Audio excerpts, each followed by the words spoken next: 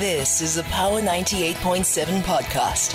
Now we're talking. Subscribe to Power 98.7 podcasts in iTunes or wherever you get your podcasts. There's more on power987.co.za. Power Talk on Power 98.7. Yes, indeed. 23 minutes before the hour 11 o'clock. The brutal winds of change in West Africa. The winds of change that took most of us by surprise. The withdrawal of Burkina Faso, Niger and Mali from ECOWAS. Wow. Massive developments, and we have to find out what is the impact of the withdrawal of these founding members of ECOWAS.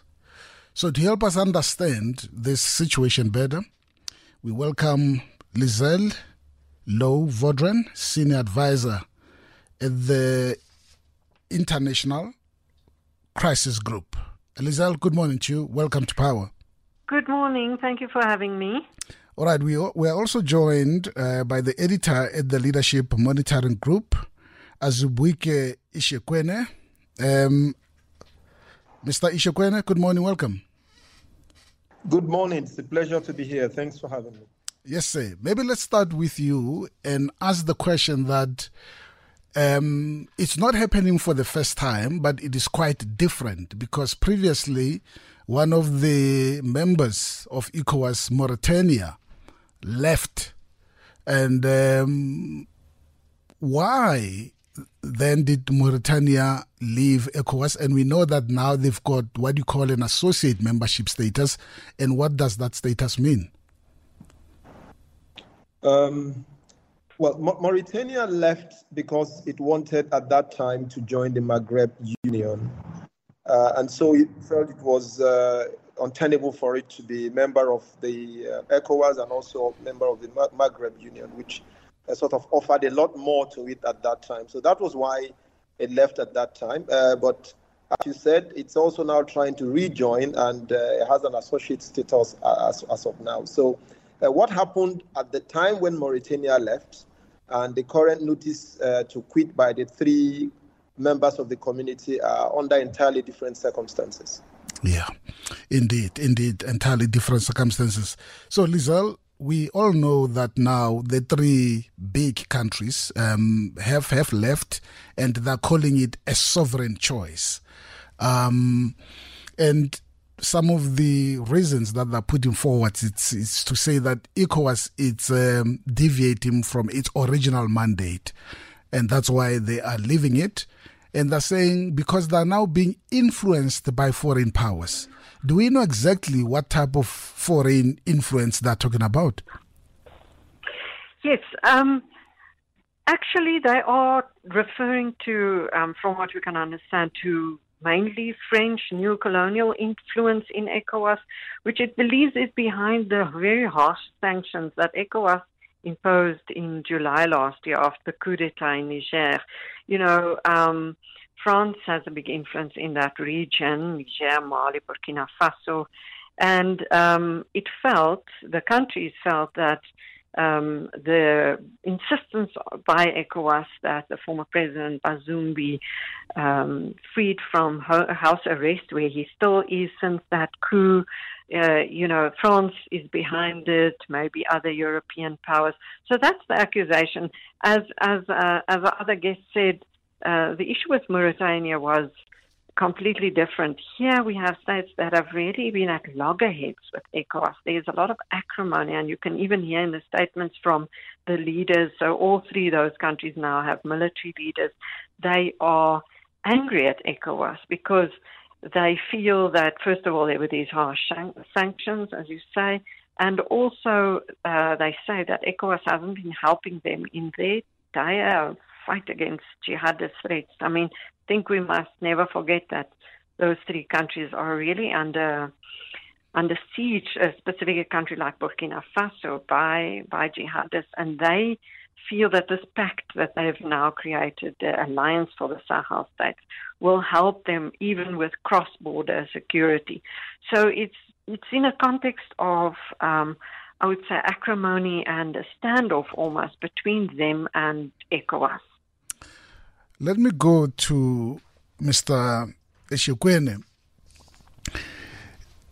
The withdrawal of these three countries, I will come back to the security issue, but I want to touch on this one because when it happened, obviously people are commentating about it, some in support of it, some against it. But one school of thought it was in support of this decision by these three countries to leave the bloc. And they were saying they are tired of exploitation by foreign countries or foreign powers. So what these three countries have done and what they want is to make sure that the resources of Africa or their countries are protected and they benefit the people of Burkina Faso, Niger, and Mali. Is that part of the reason? This school of thought, so that is one school of thought. Is it something you agree with, or have you got a different view to that? Well, let me just sort of correct an impression, if I may.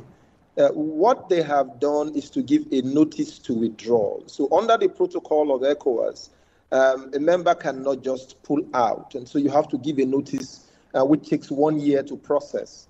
Of course, those three member countries had been suspended before they issued the notice to withdraw. So the jury is out on whether the 1 year notice is viable since they are currently under suspension.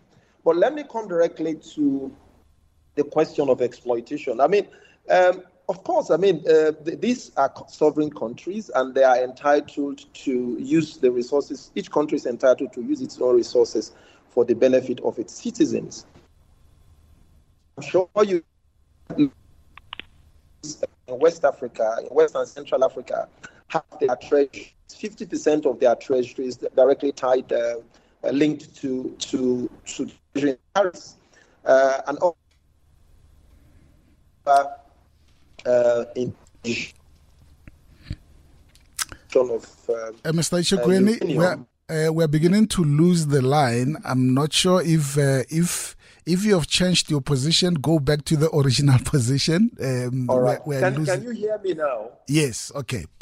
I haven't changed my position. I'm sorry about but I'm just sitting exactly where I don't know where you lost me, but let me just try and dial back a bit to the point about exploitation. Yes. Which I think is the main point of your question. Yes. Whether the school of thought that is talking about exploitation, whether that's correct or not. And my response to that is that each country is entitled to use its own resources for the benefit of its citizens. And of course, there's also been the argument about what the influence of France in about 14 of the countries in West and Central Africa, whose treasuries are tied directly to the treasury in Paris. 50% of their treasury tied directly to the treasury in Paris. But these are sentiments which the military regimes have expressed. And of course, they are popular sentiments. Areva, for example, which operates in Niger, has monopoly of uranium deposits there. And the GDP of what the profit that Areva makes is 50% of the GDP of Niger. So yes, there's a valid argument, but the question is, if two wrongs don't make a right, you don't try a third one. The whole point of the community is also to see how it can help members address some of these problems. So if these countries have a problem with France, of course they should deal with it. And some of these problems are also problems in which the elite in these countries are complicit. So they're entitled to deal with those problems, but they do not have to spite the community to address these problems. That really is my view, because the community has mechanisms for addressing some of these grievances.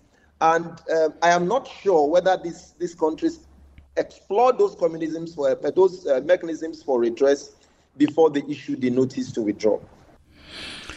Yeah, interesting indeed, and I'm glad that you mentioned the fact that they are still suspension, and the whole issue of withdrawal will be processed, and it will take a year. So, Lisa, but we see that an extraordinary meeting will be convened on February the 8th. So that is what, in 2 days' time. Today's the 6th. Yeah, in 2 days' time. Of the Security Council of ECOWAS to maybe to process these particular issues. But what do you think will be top of mind in terms of this particular issue? Because it is quite a worrying issue, and it really shows how important it is, because here we are, the ECOWAS Security Council is convening an extraordinary meeting, meaning that it was not a scheduled meeting. So it really shows that they need to particularly pay attention to the concerns raised by the three countries. Yes, absolutely. I mean, it's very important that ECOWAS Security Council, but also the heads of state meet to discuss the implications of this withdrawal. Absolutely. Legally, it's a one-year process. So citizens of ECOWAS are hoping that their ECOWAS passports, for example, are still valid. There was a lot of anxiety when the announcement was made by these three countries that this withdrawal would be immediate. People who were, in Ivory Coast attending the African Cup of Nations were wondering whether they could travel with their ECOWAS passports still back to Mali or wherever. It really created a huge uncertainty, because the 15 member states of ECOWAS all have ECOWAS passports, which is something, we don't have here in SADC, for example.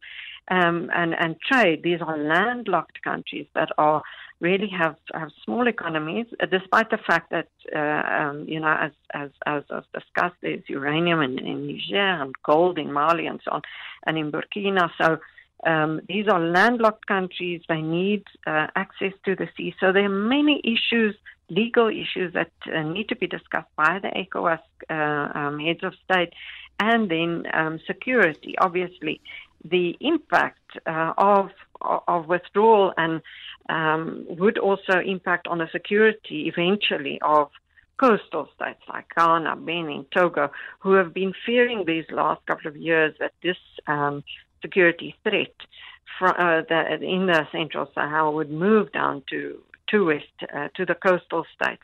Now, there are already, because of the sanctions against Niger and so on, there are already problems at the borders. There've been, example, Benin for a long time didn't open its ports to exports from Niger. So the security aspect is extremely important, but also the practical implications for people on the ground who are used to being part of actually an ECOWAS community that works fairly well for its citizens, because it has got these advantages of free movement and free trade. The voice of Lisa Vaudran, Senior Advisor at the International Crisis Group. I'm also joined on the line by Azubwike Ishikwene, Editor at the Leadership Monitoring Group. And feel free to join us if you want to weigh in into this conversation of continental and international importance on the withdrawal of three countries from ECOWAS. So we've heard legally it might happen after a year or so, or it can be reversed in the process, obviously, depending on the discussions that are going on. We know that in 2 days' time, Security Council of ECOWAS will meet to discuss these particular matters. We'll follow those discussions with great interest. Mr. Eshikwene, let's turn our attention on the African Union. They've spoken so much about peace in the continent, and there was a specific phrase that they put. It was drumming for peace, or there was a specific term that they use for peace in the continent. So in these developments in ECOWAS, what role, if any, can the AU play? Well, I mean, the AU has, it's a major concern in the AU because, these countries involved are also very strong members of the AU, as you have said. And in West Africa, for example, and much of Central Africa, there's what is now imagined to be a so-called coup belt. So in the last 4 or 5 years, about 5 countries in the sub-region, there have been unconstitutional changes in government in these countries. And that's been a major source of concern for the EU, because there appears to be a reversal of the gains that had been made in the last century in terms of democratization and the rule of law. So obviously, this is a matter of very serious concern to the AU. And of course, the AU would be taking a lot of advice and also providing strategic support to the regional bodies in terms of how these matters can be resolved as quickly as possible. Because as Liz said, the points at issue are both economic and affect people on the ground, and they are also political. Because if you look at West Africa, for example, about 30% of trade, informal trade is within the ECOWAS space. About 30% of trade is really at risk here. Trade conducted informally by ordinary people on a day-to-day basis. So that's at risk. And these 3 members who have threatened to withdraw are also members of the multinational joint task force that is supposed to help provide security against insurgency, especially in many states in the Sahel and also in Western Africa.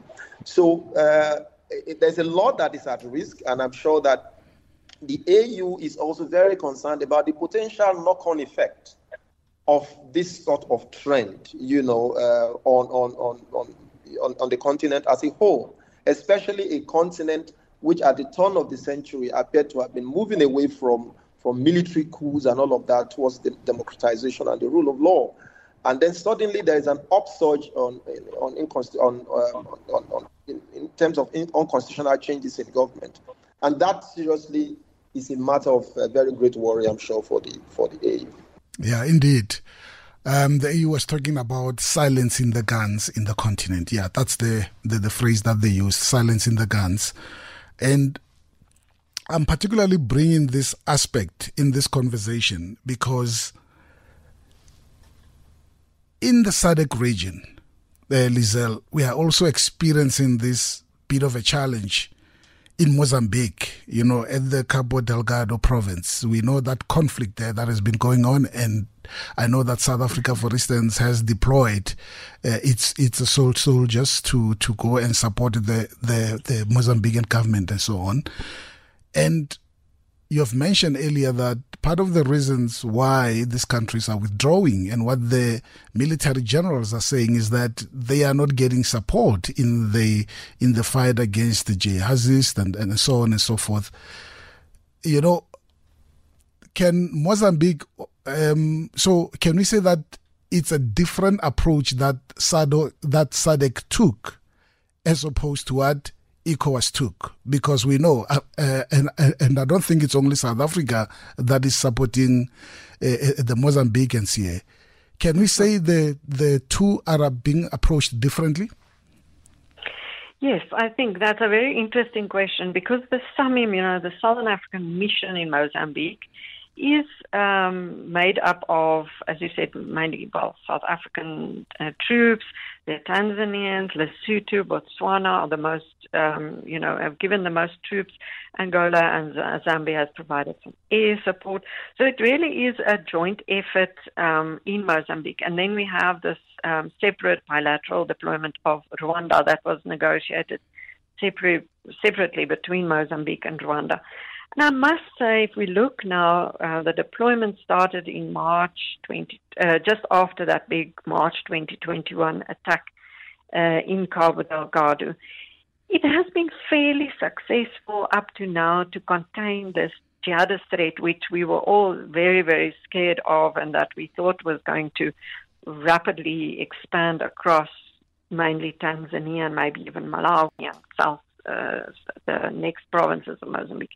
So As you say, it's been fairly successful. It's a joint effort, but at one point it was also touch and go, because there were talk that France maybe deploy troops because they have this big French Total gas interest in Mozambique, and the Southern African countries were very, very adamant that we don't want foreign troops on our soil.